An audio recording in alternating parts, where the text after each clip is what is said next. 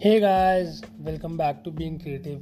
Hope so you all are doing great in this lockdown period and enjoying this quarantine, all with productivity and positivity.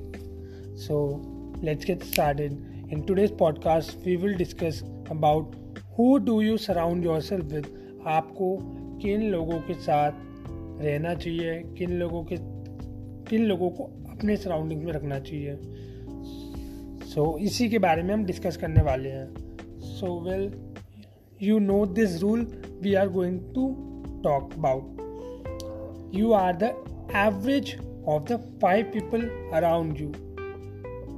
आप लोगों के जो भी आजू बाजू लोग हैं उन 5 लोगों के एवरेज आप हो.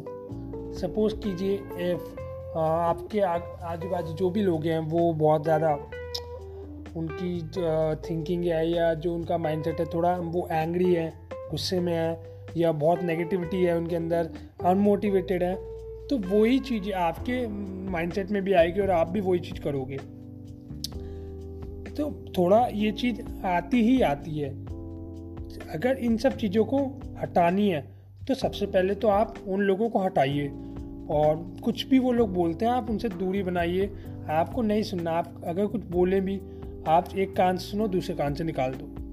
आपको वो चीज़ें ध्यान देनी ही नहीं है उन चीज़ों को. सिंपल रूल है लाइफ का.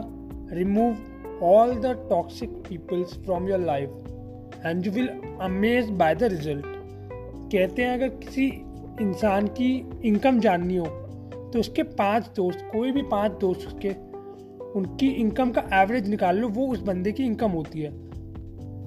तो यही एक लॉजिक है. मतलब जैसे जैसे आप जिन लोगों के ग्रुप में रहेंगे वैसे वैसे ही आप उन लोगों से इंस्पायर होंगे.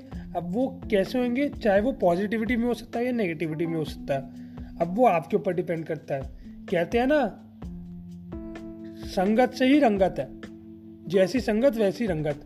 तो जैसे ही आपकी सराउंडिंग होंगी, जैसे आपके लोग होंगे, जैसे आपका एनवायरनमेंट होगा, वैसे ही वो रंग आएगा आपके अंदर, वैसे ही आप बनोगे. अगर आप आगे फर्स्ट बेंच पे टॉपर के साथ बैठने लग जाओ तो धीरे धीरे, एकदम नहीं लेकिन धीरे धीरे आप उसकी तरह पढ़ने चालू कर दोगे और पढ़ोगे और फोकस करना शुरू कर दोगे. तो डायरेक्टली या इनडायरेक्टली आप भी टॉपर्स की कैटेगरी में आ जाओगे. सेम एग्जाम्पल हम दूसरे कैटेगरी का लेंगे. अगर आप कुछ दिन, कुछ पल एक स्मोकर के साथ बिताओगे, चेन स्मोकर या जैसे भी स्मोकर के साथ बिताते हो, तो आप धीरे धीरे आपके अंदर एक तलब आनी शुरू हो जाएगी वो स्मोक करने की. धीरे धीरे आप उस कैटेगरी में आ जाओगे. पहले आप 4 दिन में, 5 दिन में एक बार करोगे, फिर आप 2 दिन में एक बार करोगे, फिर 1 दिन में एक बार करोगे, फिर 1 दिन में 2-3 बार, 4 बार करते करते आप चेन स्मोकर बन जाओगे. तो कहते हैं ना, जैसी रंगत वैसी संगत. तो ये सब आपके हाथ में है, ये आपको ही देखना पड़ेगा, ये कोई नहीं कह सकता. तो make sure you surround yourself with the people filled with positivity, motivated and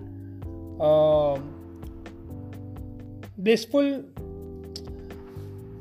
तो इस चीज़ को आपको हमेशा ध्यान रखना है कि अगर आप इस चीज़ को हमेशा ध्यान रखोगे तो आप आपने जो भी गोल्स सेट करे हैं, आप बहुत जल्दी उन चीज़ों को पहुंचोगे और आप एक डिस्ट्रैक्ट नहीं होगे लाइफ से कि कोई टॉक्सिसिटी नहीं आएगी. Well guys, this was the podcast for today. Hope so you guys like it. Please share, keep supporting, keep loving.